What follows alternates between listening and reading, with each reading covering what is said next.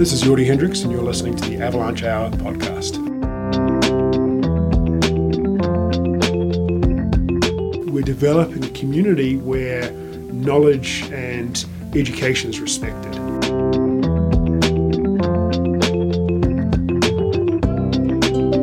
All right, here we are, the middle of May. Hope all of you are doing well, staying healthy and active, and if you're choosing to recreate in the backcountry environment on some snow, hopefully you're doing so responsibly and keeping in mind some of the considerations of springtime avalanche issues.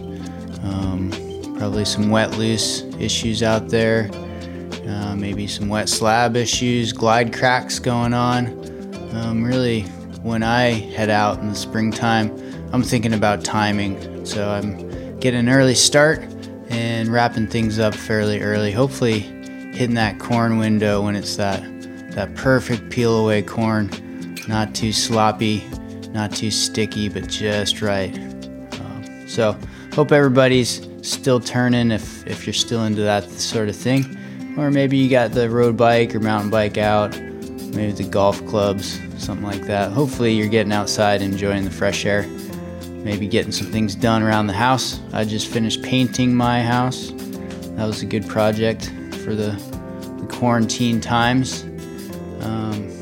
But today I'm excited to bring you an episode of the podcast featuring Dr. Jordy Hendrikx. Jordy is originally from New Zealand, and he's currently the director of the Snow and Avalanche Lab at Montana State University through the Earth Science Department. Jordy and I have a great discussion about some of the ins and outs of both the undergraduate and the graduate programs at Montana State within the Earth Science Department, focusing on snow science.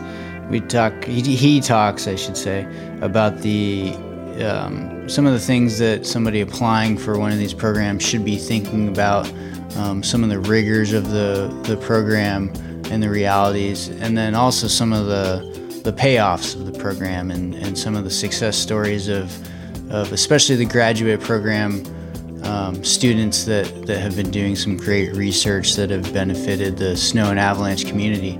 And then he talks about where these people go from there and some of the job placements that they've found themselves in throughout the snow and avalanche arena. Jordy also talks a bit about some of the research that he's really interested in, mainly the idea of positionality, and he'll get into that a little bit more. So I'm really excited to share this great interview with you with Jordy Hendrikx. But first, I just want to give a shout out to all the sponsors of the show. Thank you so much for your support. TAS by MND, makers of GazX, GazFlex, Daisy Bell, ObelX remote avalanche control systems. These remote avalanche control systems are more effective and safer for avalanche workers out there. You can check out their website at www.tas.fr. There is an English version there as well. And 10 Barrel Brewing out of Bend, Oregon, just up the road from me. Huge sponsor of the show, and we couldn't do it without you. Appreciate you. Next time you're perusing the beer section at your local grocery, give 10 Barrel a try if you haven't. I'd suggest maybe the Profuse Juice. It's a hazy IPA packed with a mouthful of flavors, so check that one out. And last but not least is Interwest Insurance. My good friends at Interwest Insurance, thank you very much for your support. All right, without further ado, let's go ahead and jump into the interview with Jordy Hendrikx. Here we go.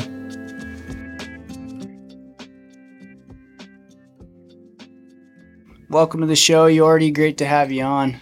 Yeah, thank you. Thanks for coming over and being here in Bozeman. It's great to see you. Yeah, it's good to be in Bozeman and MSU. It's nice to see the Snow and Avalanche Lab this morning. I was hoping you could introduce yourself. Who is Jordy Hendrikx? Where is he from? And how did he get here today? Sure. Yeah, so I've been at Montana State 9 years now. Came here in late 2010. to start this position here. Prior to that, I was in New Zealand. I was working for an organization called NIWA, National Institute for Water and Atmospheric Research. That was sort of a government / commercial consulting and research organization. And in that role, I was kind of in charge of kind of most of the snow things. So one of the things I set up that I'm really excited about was a national snow monitoring network. New Zealand didn't have like a SNOTEL system. They now have a small one. It's nothing like SNOTEL. I wish it was as big as that. But we have some observations from high elevations that can record seasonal snow and also alpine meteorology. So we get a good idea about what's happening in the mountains, which is especially important given the water resources in New Zealand and also climate change, and that mountains are warming quicker in some of these areas as well. I did quite a lot of hydrology work there. Did a lot of climate change work, did a bit of snow, and did a tiny little bit of avalanche work. And really the reason that I'm here now is that I wanted to do more of that avalanche work. And I got a taste of it when I came out in 2008 to work with Carl Birkeland here in Bozeman. And I was working as a research scientist and got some funding to support an extended trip, and came out to Bozeman for about 8 weeks and worked with Carl for, I think, 6 or 7 of those, and took a couple of weeks of holiday. And was just blown away by the location of Bozeman, the access to the mountains, the community here, and was like, wow, you know, if the right job ever came up in Bozeman, I'd go for that. Like, it's a pretty amazing spot. And then about a year later, a job came up, and we applied and ended up here. So that's sort of the short version about sort of how I got here and why I sound funny and where that accent's from.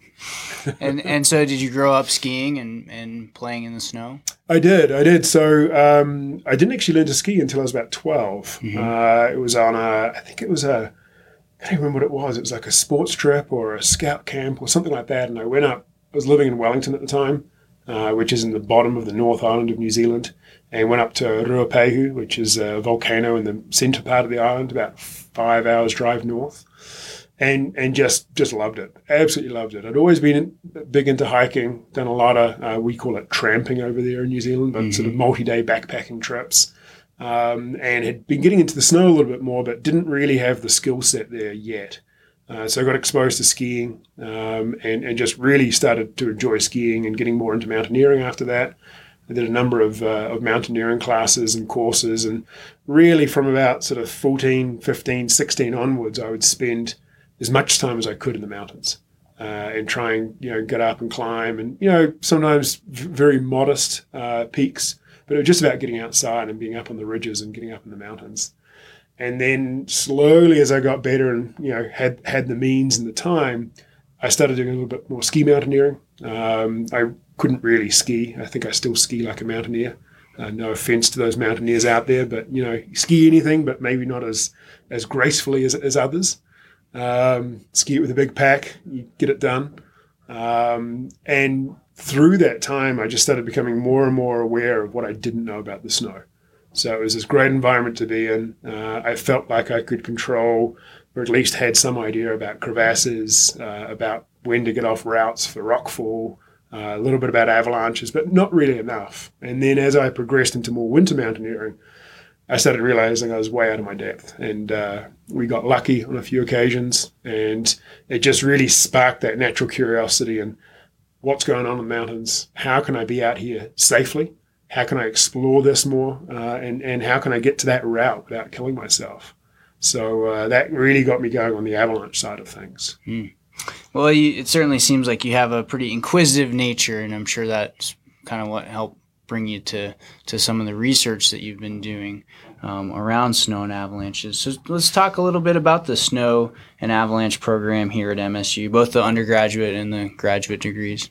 Yeah, so one of the things that really drew me to MSU was the opportunity to take on this snow science program here at Earth Sciences.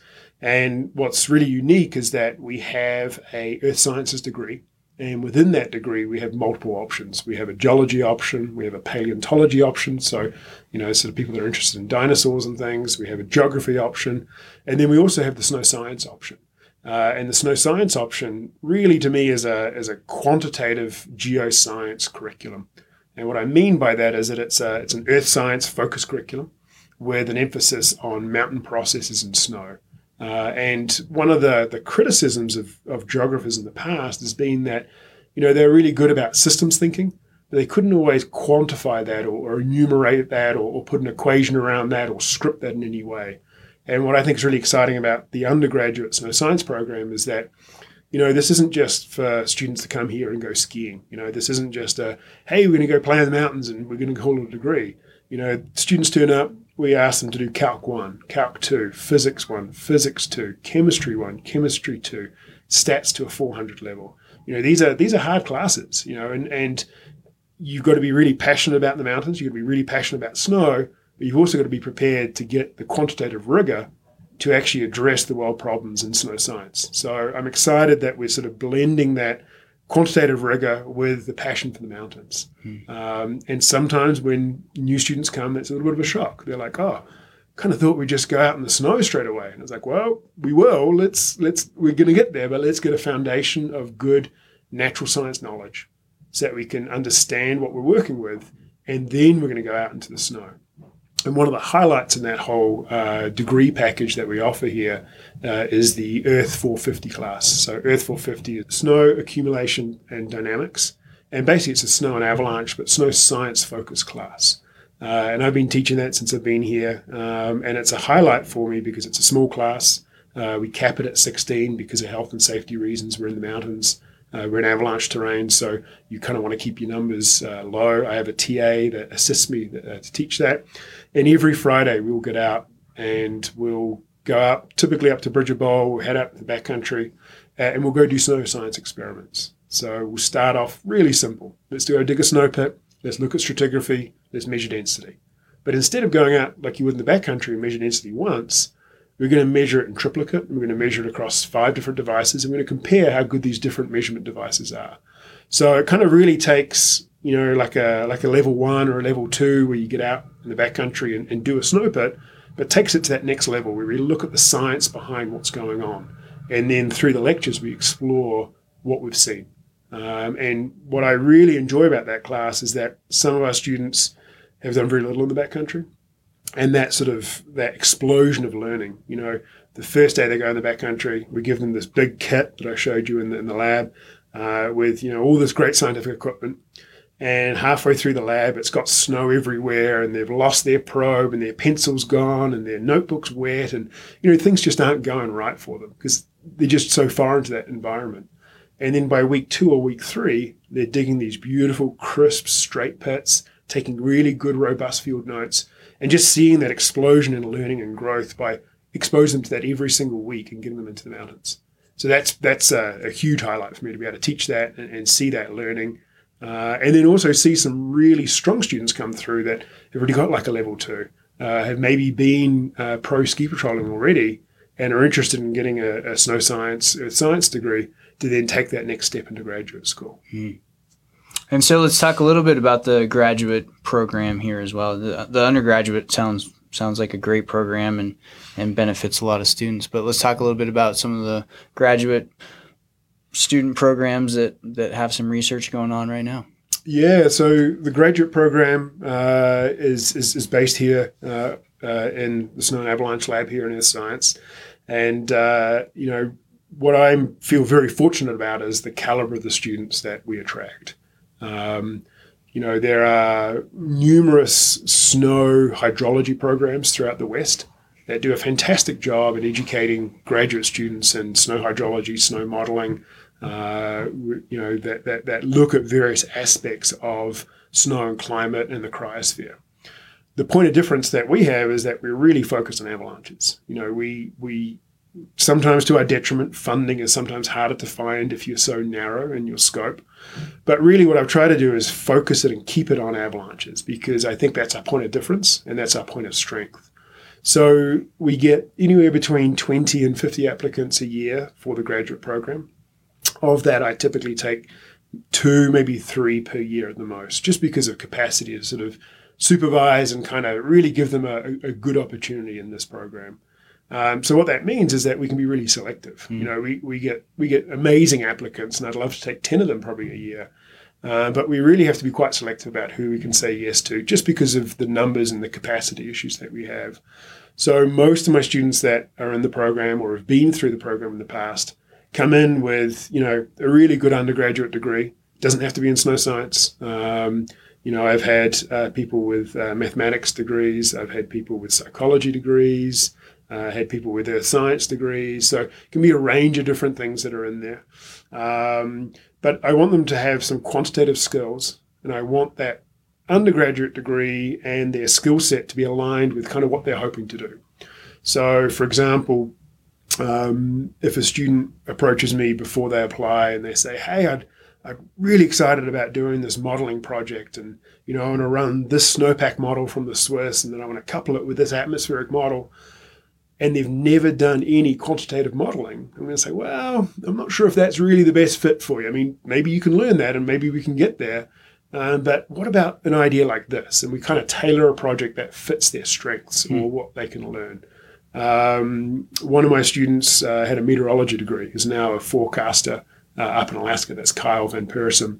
So he came in with a really strong meteorology degree. He then was interested in doing this coupling of an atmospheric model to a snowpack model. And we talked about where he was going to go with it. And I was like, yeah, this fits. This makes sense. Like, you have the right skill set to come in here and to thrive and really do a great job in that. So it's getting great students with fantastic backgrounds that are really motivated to be in the program, and also often come with a huge wealth of field experience. So a number of my students have either been guides, are working on the guiding track, have been in ski patrol, have spent some time in the mountains. And that, I think, is really important, because when I'm looking at students and I'm thinking about who I'd take on, I will almost always take a student who has the field experience, opposed to the student that's got the perfect 4.0 GPA, but has maybe never been in the snow. I really want someone who can think in an applied way and can take the science and has the raw skill to do the science, and can be trained to progress that knowledge, but also is safe and capable to be in the mountains to do that work, and also brings that perspective. I think spending time in the mountains, seeing things that intrigue you, that you're puzzled about, that you want to learn more about, really triggers that curiosity that I think you need to be successful for a graduate student. It's a 2+ year master's project. If you don't love it, if you're not absolutely dying to find out that final answer or to come to an answer, then it's just going to be trench warfare. You're just going to hate it every moment of the day. So I really want students to be internally curious and continue to strive to find those answers. And I've been very, very fortunate to have some excellent students over the years that have been a pleasure to work with. Do most students come with a specific research topic in mind? Yeah, from experience, a lot of students have a general idea about where they want to go. So they have sort of, hey, I'm really interested in maybe spatial variability. So how does the snow vary over time and space? And I'm interested in that based at the slope scale or something like that. So they've got a general idea about where they're interested, but maybe not exactly how to formulate the research question and how to execute that research. So I try to work with a student as much as I can to sort of say, well, tell me some of the things that you're interested in. And a student applies by January 15 of the year before they want to come in. So, for example, if they want to start in fall of 2020, they would apply in January of 2020. But the students that typically get in have already been in touch with me since August of 2019 or so. And we've been bouncing papers back and forth, and we've been talking already via email. And really what I'm trying to do is to say, okay, I like the idea you're going, but here are some papers you should read that have kind of done pieces of that, or have you thought about doing it this way? To really try and stimulate their thinking so that when they arrive here in the fall, they're hitting the ground running. And they already have a pretty good idea about where they're going to go. They've read maybe 15, 20, 30 papers that discuss some of the ideas around there. And they've got a kind of a step forward where they can go.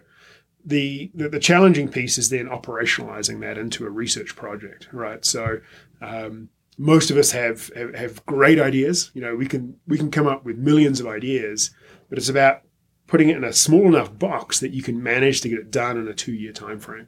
So it's finding out, how do you get a project with an idea how do you ask a specific question in there that's testable? How do you use a scientific method to really execute that process? And then how do we get to an output that is manageable within the time frame that you can do? And that sometimes means that we just have to take smaller chunks out of this idea. And then we have maybe multiple students that take this bite, and then the next student can take the next bite, and we can kind of build on each other's work. And I think that kind of mimics what we want to be doing in science. We want to work on, we want to stand on the shoulders of those that come before us and keep on building that knowledge as we move forward. Yeah, absolutely. There's no kind of final end point, is there? There's really not. I mean, I think, the more times we ask a question, the more questions we come up with. Right. There's sometimes an endpoint to a specific question, a very nuanced specific question. But I think, that's what makes snow science so interesting, is that we still know relatively so little about it. It's a medium that changes so rapidly in space and time. So there's huge amounts of work that we still need to be doing in terms of understanding snow properties, snow behavior, snow over time, snow climate interactions, snow terrain interactions. But then also where, I think where the rubber hits the road is how we as humans interact with that medium. And I think there's lifetimes of work in really both of those areas that we need to be exploring. Mm-hmm.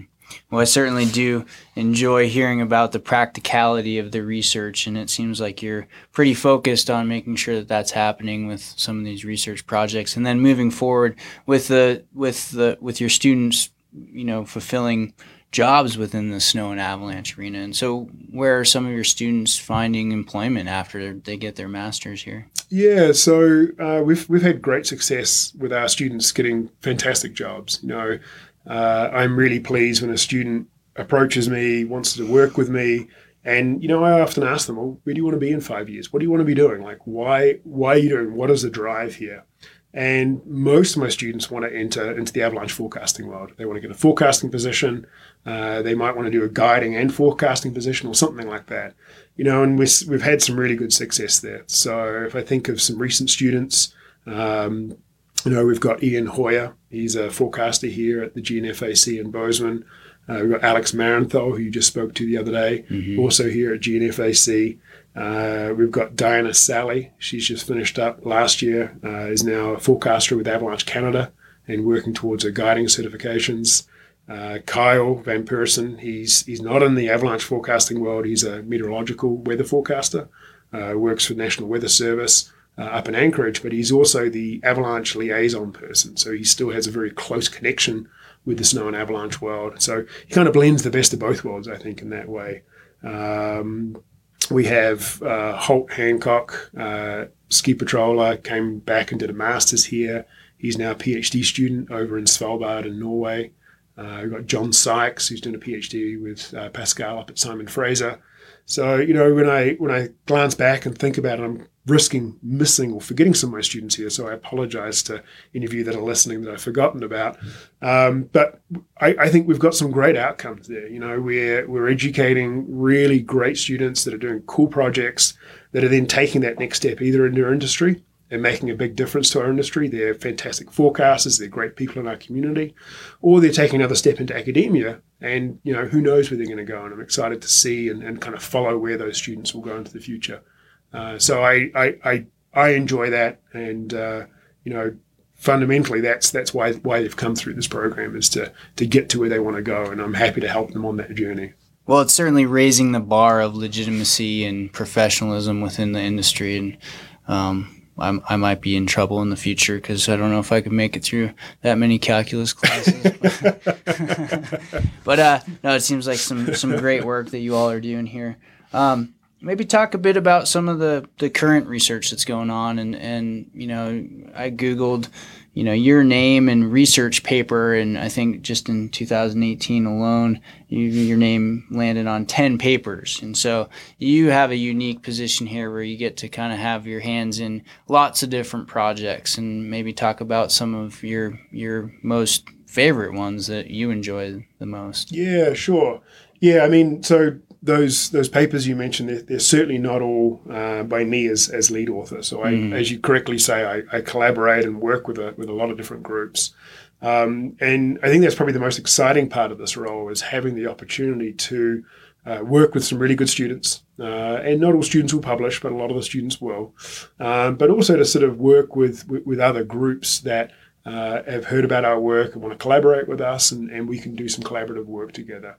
So some of the things that I'm excited about right at the moment is we've had we're in the third year of a four-year research grant from the Norwegian Research Council. And that grant is funding a project that's called the White Heat Project. And the White Heat Project is a collaborative project with a group in Norway based out of Tromsø, in northern Norway, right up above the Arctic Circle there, working with a woman called Andrea Manberg. And she's a behavioral economist by training. And she heard a presentation that a colleague of mine gave on our Hendrikx project. So Hendrikx was a project we started about 5 years ago. And the idea with Hendrikx is that we were asking people to GPS track where they moved in the backcountry.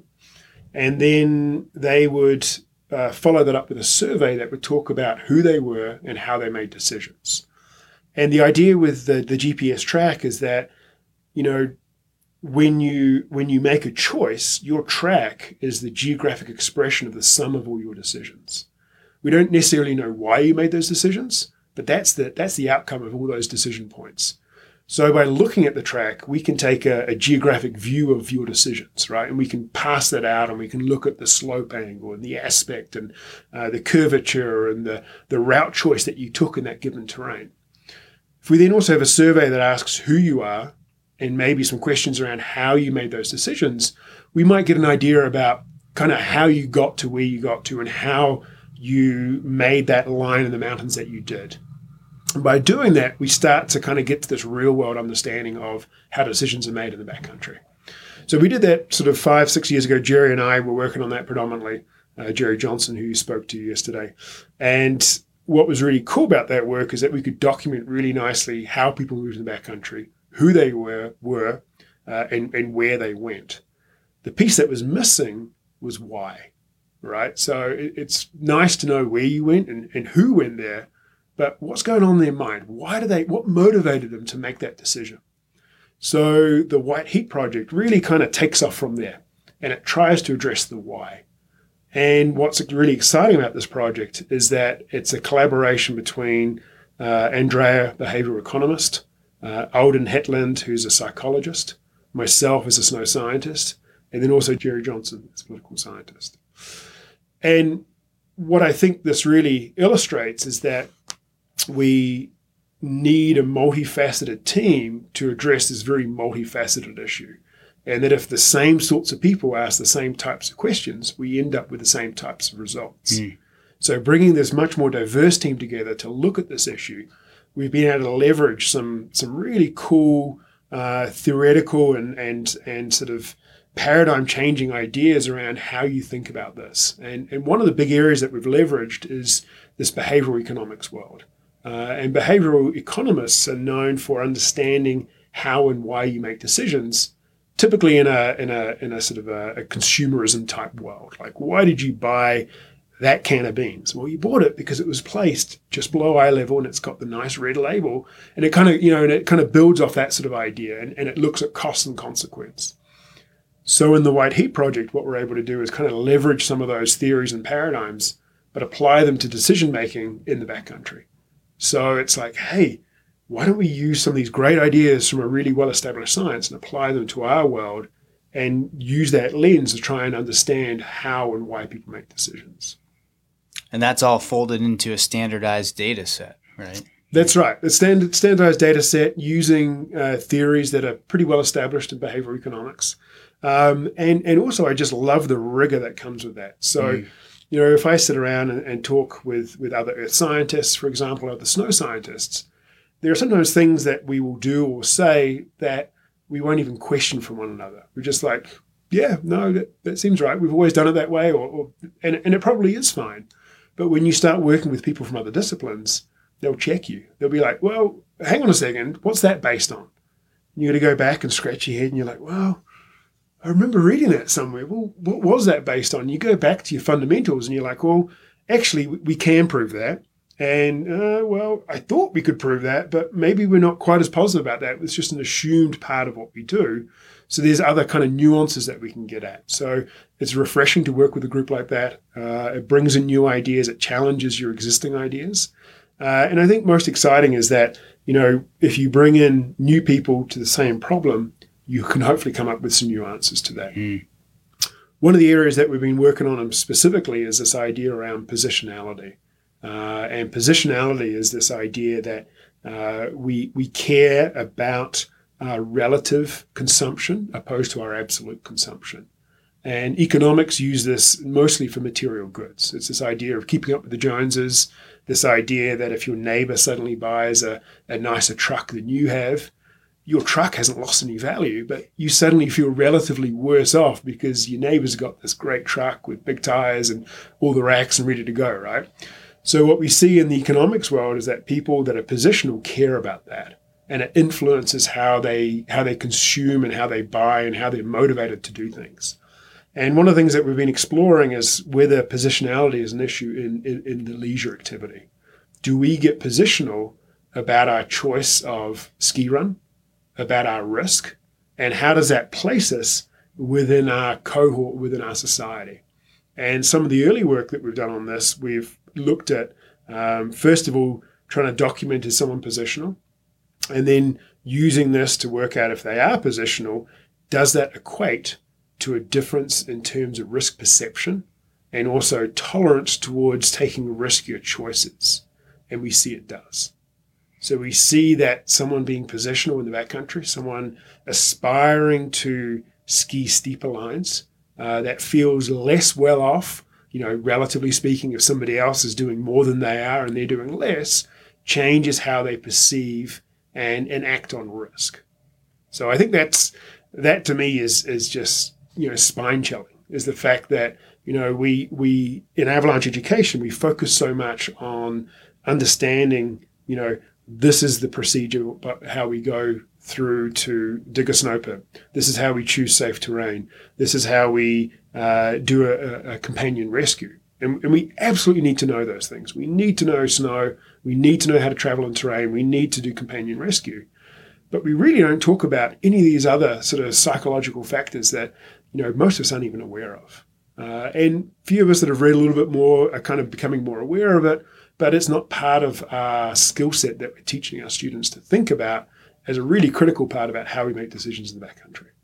And so when you talk about this, I kind of think of the term fear of missing out, right? Right. And so, and how social media might play into that, and our motivations when we're in the mountains. And I think that's a really important thing to better understand, both for ourselves and for the general backcountry population, right? Yeah, very much so. And I think, the other part that kind of taps into is this sort of awareness of ourself, our decision making, but also the consequences of people around us, especially as our backcountry is seeing more and more users. And, I think for a long time there, you could potentially get away with making a bad choice. You could maybe trigger an avalanche and something would happen, but really you were out there with just yourself and a few other buddies, and you kind of get away with that. And increasingly we're seeing more and more people in the backcountry. So it's kind of, I think the consequences of poor decisions are now magnified more so than they were before. At the same time, I think it's also worth noting kind of how well as an industry I think we're doing if we look at our avalanche fatality statistics. So, we don't fully understand what our usage is doing. Carl Birkland and Ethan Green and a few others wrote a paper that tried to examine this issue. And their estimates were something like an 8-fold increase in the last 15 years of backcountry usage. And yet our fatalities are level, if not going down. Mm-hmm. So I think that's a real testament to the fact that we're doing collectively as an industry an amazing job. We're getting the word out there. People are listening to forecasts. People are getting education. People are making good choices. So I think, we do need to think about how we can continue to improve that. And I think some of these decision-making aspects are really important, but we should also stop and acknowledge how far we have come as an industry and really give thanks to all those people that have worked so hard in making that happen. Well said. Yeah, and if folks want to learn a little bit more about this decision-making through positionality, there's a paper that you co-authored, I think, with Jerry and Andrea. That's right. Called Keeping Up with Jeremy Jones, and maybe I'll put a link to that in the show notes of this. Yeah, that sounds great. Yeah, that's a what we call sort of a popular article. It's something that's written a little bit more digestible than a peer-reviewed article. So if people are interested, that's certainly a great way to start and kind of get their thinking about kind of how this works and why it matters. Right. The the other areas that I'm excited about is some of the recent work that my students have been working on, and I'm just going to go. I could spend hours on this and talk about a whole number of my students, but just a couple that come to mind that I think are really exciting that we're just working on publishing at the moment. And one is the work by Diana Sally. Diana was a master's student here. She's now a forecaster up at Avalanche, Canada. And her work was interested in using a time-lapse camera to document terrain use by people in the backcountry. And what we had is this time-lapse camera that was focused looking at a backcountry area on the southern boundary of Bridger Bowl here in Bozeman, Montana. And the camera would take a photo every 10 seconds. And in that photo, we could just see a little black dot. And that little black dot represented someone. And the benefit of this approach was that if you stand at a trailhead or you stand at a boundary, you can find out who the person is. You can ask them where they're going. You can maybe get them to GPS track where they're going. And this is the work that John Sykes has been doing and also our Ski Tracks was doing. But not everybody will do it, and you're not out there every day. So whenever you are sampling like that, you end up with this sort of convenient sample, either spatially, so at certain locations where you can get to easily, or temporally. So you're not out there every day, so you're only getting this sample every few days or on certain types of days. So the idea with the camera was, hey, let's try and sample everyone that's out there rather than just when we're out there. And the camera has its limitations. It doesn't work when it's cloudy. It doesn't work when it's dark, right? So unless you're tracking head torches. But there are some limitations there too. But on clear days where you get good visibility, you can see all these little black dots on the photo. And because you're taking photos every 10 seconds, you can then link black dot 1 to black dot 2, which is now a few meters down the slope, to black dot 3, which is a few meters down the slope. And Diana developed a series of processes or algorithms that would automatically detect when there was a change in the image. So it was like a pixel change detection process. And then once you detected all the changes, she had a time series of change points on this image. And then she could also take an oblique image that we've taken from a distance and basically stretch and warp it into 3 dimensions so that we had X, Y, Z points for each of those locations. And once you have the X, Y, Z points, you can then extract the terrain parameters that go with each of those points. So then you can say, hey, point number 7 at timestamp X was exactly at this lat long, which represents this slope angle, this curvature, this type of forest cover, and then you can look at all those terrain parameters and compare days of low hazard to moderate hazard to considerable hazard and compare and look at the difference between the entire group choice, like everyone that was out there, on low hazard days versus moderate hazard days versus considerable hazard days. So I think her work was really cool in terms of developing a workflow to actually go from these oblique images to actually getting geo-referenced data points, but also to allow us to explore how does the collective move? How does the collective behave? Not just those that take the time to download the app and send Jordy an email for Ski Tracks project. Those are people that are really engaged, right? Those are people that you would hope by and large are doing a pretty good job, right? They're generally going to be professionals, the more educated population. But what about the people that's just occasionally going in the backcountry, that are taking the quick lap off the side of the ski area, that might not even be aware that they're in the backcountry? What does their terrain choice look like? How are they moving in the backcountry? And I think that's a really important group of that population, because they're maybe not the group that are willing to go and seek avalanche education. They're maybe not the ones that are already, drinking the Kool-Aid. They're already kind of in our community. So that allowed us to see the differences between different avalanche hazard days and how their terrain choices changed. And was there correlation between maybe things getting pushed further and further from the boundary or towards more hazardous terrain, or what sort of correlations were found? There are a few interesting things happening in this particular area, mainly because you're immediately adjacent to Bridger Bowl. Mm-hmm. So one of the things that we were seeing is that people were taking these quick shots into the backcountry and then coming back into the boundary. It's marked. It should be fairly obvious to most people that you are leaving that boundary. There's a big sign there that says you're doing that. But I think some people aren't fully aware of what that means. And to get to this terrain, you have to ride a lift that you have to have a beacon on. Is that correct? That's right, yeah. So you have to use the Slushman's lift, and access to the Slushman's lift is by beacon. So there's a beacon checker. They used to enforce a shovel and probe. They no longer enforce that. People that are going kind of purposely hiking along that ridge and going further out, by and large, do have beacon, shovel, and probe and a partner. So they have effective rescue, not just the beacon and probe. You also need someone with you. But we also saw a lot of people that are just kind of doing this quick sort of poaching lap off the side. And I think a lot of those people, and John Sykes' work sort of corroborates this, is that there's not necessarily this awareness around what does the backcountry mean. There's sort of this idea that, well, we're right by Bridger Bowl. If something happened, Bridger is probably going to come and help us. And the reality is, as soon as you cross that line, you're in the backcountry, 100%. And Bridger Bowl and the patrol are going to want to help you. They're going to want to come out there as soon as they can. But now it becomes a county-level search and rescue exercise. So they've got to get approval from the county, the sheriff, the search and rescue have to be operated. And you could be out there for quite a while. So if you're buried in an avalanche and your partner hasn't helped you, organised search and rescue is probably going to be there too late if you don't have a good airway. So kind of this awareness around, ski area boundary, straight into backcountry, looking at where those tracks were, but then also looking at the other tracks where people had purposely hiked a long way, were likely more aware that they were in the backcountry. And then we saw that there were variations in their track choices as a function of that danger. So I think that was really cool to see where, again, we think about avalanche accidents. We want to minimize avalanche accidents. Every fatality is a tragedy, but they're actually relatively rare. And a lot of people are making, by and large, fairly sensible choices out there. Could they be better? Yes.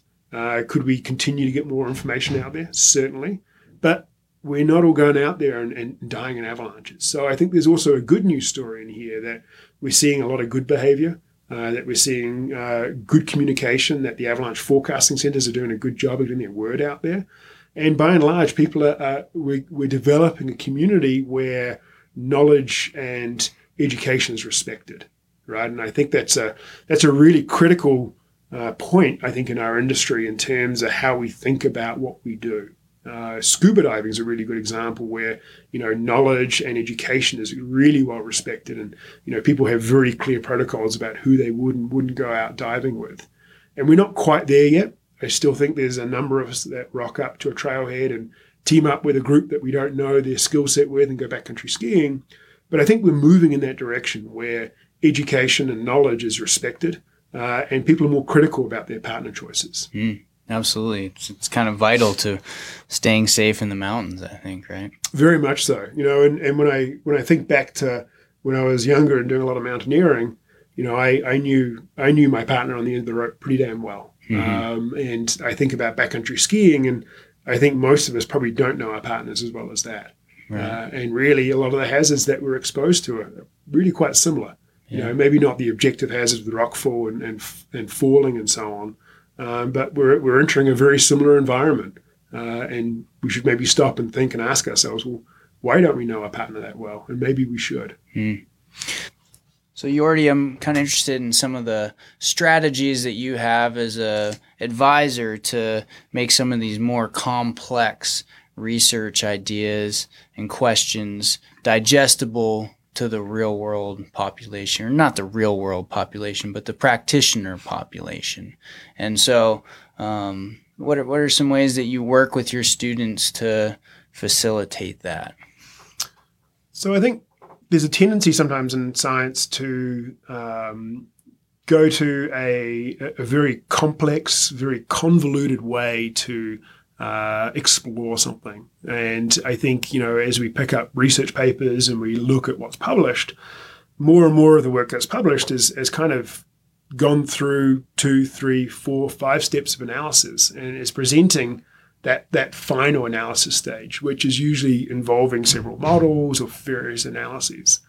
And I think what's important for researchers, undergrads and graduates alike is that we don't want to start there. We want to start simple, right? So we don't necessarily have to tell this really complicated story to get at what we're doing. Let's just look at some really simple things. And when we start getting to the data analysis stage, we can do all sorts of things. We can build neural networks. We can do classification regression trees. We can do cluster analyses. But let's just start with a scatter plot, right? With variable 1 on one axis, variable 2 on the other axis. Let's just do some single variable analyses and say, hey, what's our data look like? What can we see? What are the big drivers in our data? And then once we understand that, let's ask some really specific questions that really allow us to tease that out and use some more advanced tools to sort of present a better story about what's going on. So I think it's about starting simple, tell a simple story if you can, and then if you need to, elaborate on that with some more detail. If you can't explain your main result of a research project in less than about a minute or so, you've gone too far for a lot of people. Start simple, wait for the follow-up questions, and then follow in and provide some more elaboration. Sure, that makes sense. What keeps the lights on in this place? Like you mentioned before that there are research grants and whatnot, but maybe not specific to snow and avalanche and recreation, or maybe there are. Talk a little bit about how some of this is funded. Yeah, so research funding continues to be a challenge. There's certainly plenty of opportunities to apply for funding, but the success rates are going down. So you typically, with big research funding agencies like the National Science Foundation here in the US, we're seeing success rates of somewhere between 5 and 8%, depending on the portfolio that you apply to. So if you're a contractor out there, if you're a builder, if you're a plumber, if you're an electrician, and you put out 10 to 15 bids and only got one, you're out of business, right? Mm-hmm. There's no way that you can run a viable business that way. So, research is being undermined. One of the ways to address that is to diversify the research questions that you ask. Maybe to our detriment, I've really tried to focus on avalanches. There's relatively a little bit more money for snow hydrology questions, for example. But I think there's great people that do snow hydrology. And that's not really a field that lights my fire. I think there's some interesting questions. I think there's some really cool things to be done in there, but I really want to focus on the avalanche side of things and the avalanche-related questions like decision-making.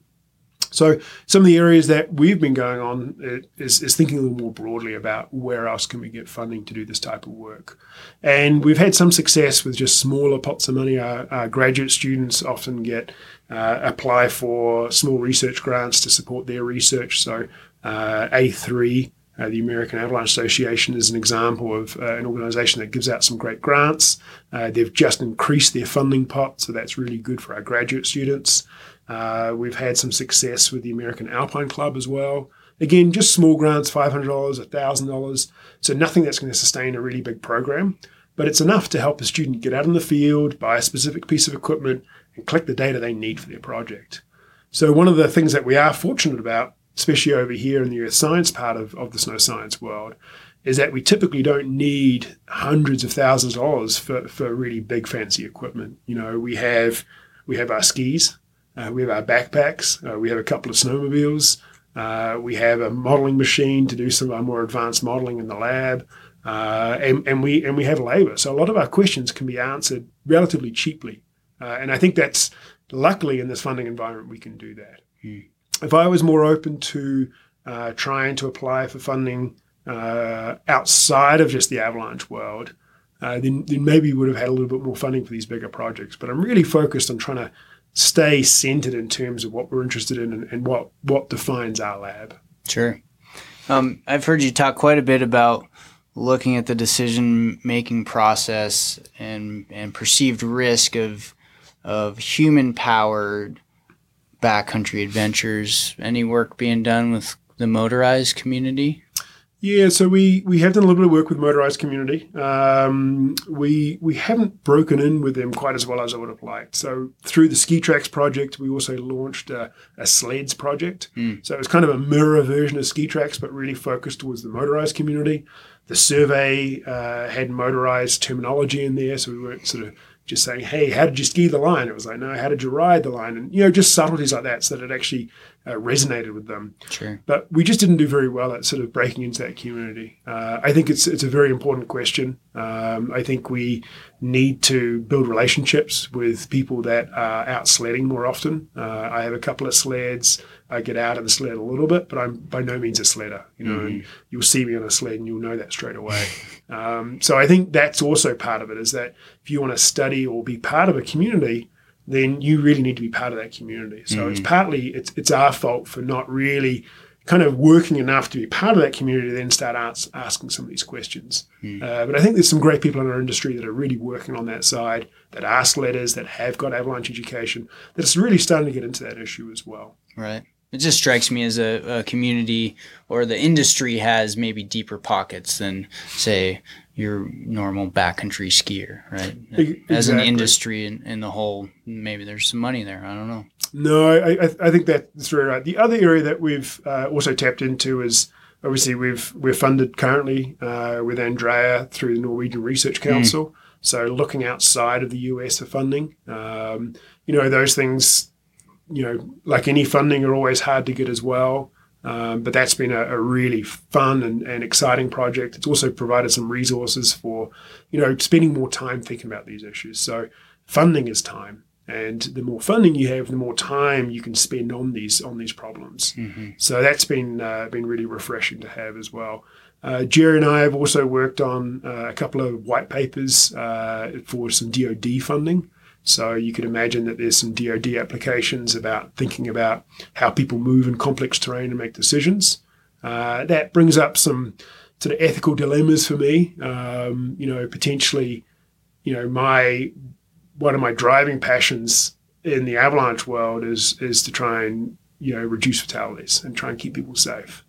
And as soon as we start thinking about DoD type funding, we're keeping one group safe to the detriment of maybe another group in a military type setting. So I have some ethical, emotional challenges with how far we want to go down that track.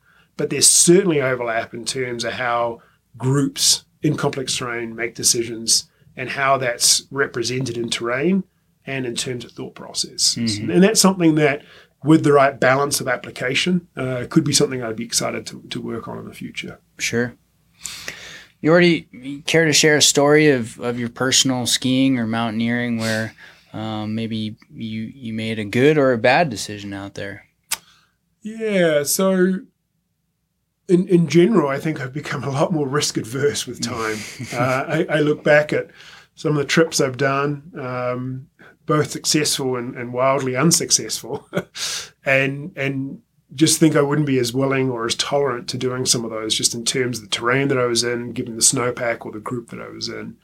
But I'll focus on one success story that I think what's interesting in the avalanche world is that we don't often get feedback, right? So there's this term that we've coined, that the wicked learning environment, that's been used quite widely, where we get this asymmetric feedback about our decisions. And every time we go out skiing, we don't trigger an avalanche. We don't kill anyone. Maybe we got some warmthing, but hey, we expected to see it there. We got a crack. Hey, we expected to see it there. So every time we go out, we get more and more information that reinforces how good we are at our decisions and how well we understand the medium and how good we are at our job. And then very seldomly do we get this corrective feedback. And when we do, it can be catastrophic, and maybe you'll never live to actually receive that feedback. So it's this very wicked, very convoluted environment that is hard to get feedback on. And I think one of the most exciting examples I can think of where I got some really nice feedback that I was hoping to see, but it actually happened, was on a big field campaign that I led in New Zealand a number of years ago. So we had about 30 people going out into this big catchment, this big mountain catchment. Is a sort of a hydrology question, to measure snow. So they were out to measure snow depth and density. And we had them on various aspects all the way around this probably 30-mile catchment, square mile catchment. And we'd actually used some heli ski runs for our access because we knew they were good landing points. So I was in charge of all the logistics, all the safety of getting all the people in the right spots so they could then descend from the top of the heli ski run. And instead of heli skiing where you run that 5-6 times, you just spend the day. So you just basically pick your way down that slope, taking depths and densities as you go. And that way you have a really nice representative sample of what the snow was doing on those slopes. And we'd had probably 25 centimeters of new snow. So what's that, like 10 inches of new snow. It was springtime. Things were warming up pretty quickly. And there was one aspect that I was really not happy about. It was the solar aspect. And we wanted to get data on there because we had, obviously, the model and the hypotheses would suggest that our solar aspects would be thinner and would melt out faster. So from a scientific perspective, it had value. But from a logistics and safety perspective, I was like, I just don't want to get anyone up there. So we flew up 6 a.m. in the morning and we checked it out and we had a look. And I was like, no, we're not going to put anyone up there. And one of my colleagues who was particularly keen on getting data that was representative of the whole catchment was like, I really want to get data up there. And I was like, no, I'm just not comfortable with this. So we didn't. And I had the groups out. We had about 30, 35 people in the backcountry. We had students from a local university. We had employees. We had volunteers. So a real mix of skill sets all around this mountainside. And I'm coming down on the shady side looking at this huge solar aspect. It must have been a 800, 900 vertical face of about 35 degrees. So perfect ski terrain, right? And I'm sitting there, and it must have been just after lunch, like about 1 o'clock.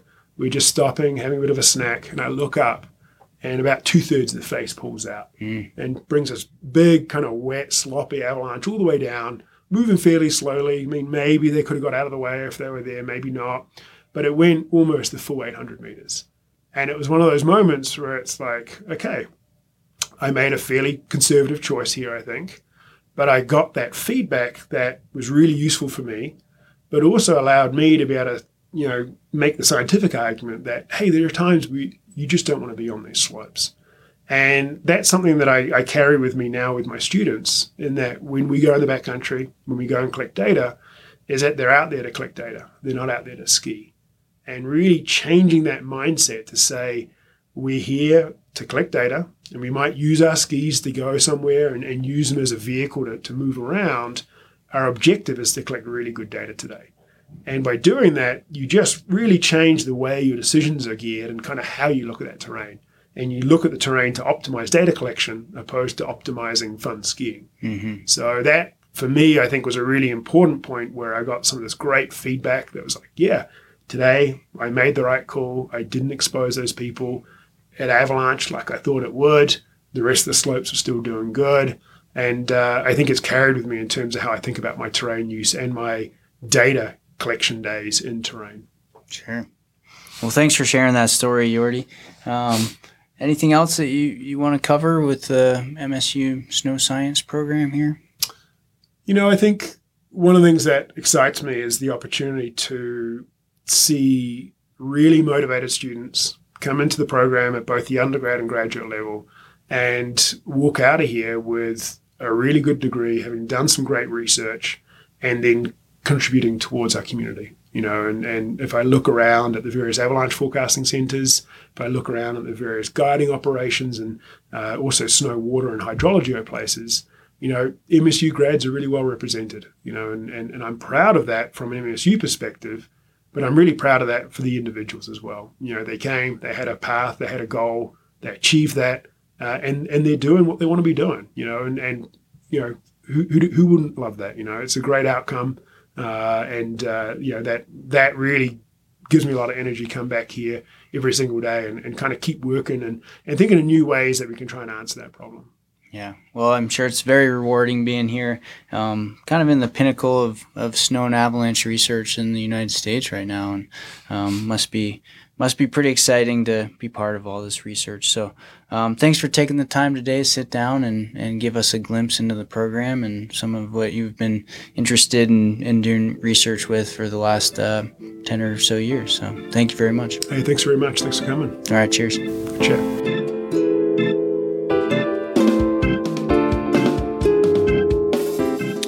I hope everybody enjoyed that interview.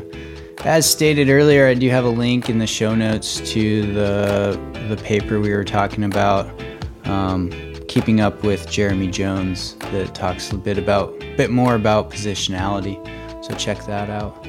Also, give these guys a follow on the Instagram. They are snow.science, and that's the Snow and Avalanche Labs Instagram handle, and they have some great pictures up there that show some of the students working on their research projects up in Montana. So give those guys a follow. While you're on social media, give us a follow. We are at the Avalanche Hour Podcast, and that's for Facebook and Instagram. Check out the website, www.theavalanchehour.com. You can find links to past shows, contributor bios, and we've even got a little store with some swag to help support this show. Please rate and review the show on whatever platform you listen to podcasts on. And if that's too much to ask, just tell a friend about the podcast. We're on the Tell a Friend program to spread the word. A little bit of news in the Snow and Avalanche world. If you haven't heard, the 2020 ISSW that was slated to be in Fernie, British Columbia, has been postponed a year due to the COVID-19 pandemic. So I think the word about that is getting spread around, but that's kind of a big deal, and big thanks to the organizers of the event to have the forethought to push that back. I personally think that's the right call. So if you hadn't heard that, now you have. There you go. Music on today's episode was Up Front by Ketsa and Sun Inside by Ketsa. And these tracks were made possible through the permission of the artist. Ketsa is a musical artist out of the UK, and you can find more of their tracks at ketsa.uk. Our artwork, of course, was done by Mike T, Utaman T. Until next time, stay tuned, stay safe, and keep having fun out there. Cheers.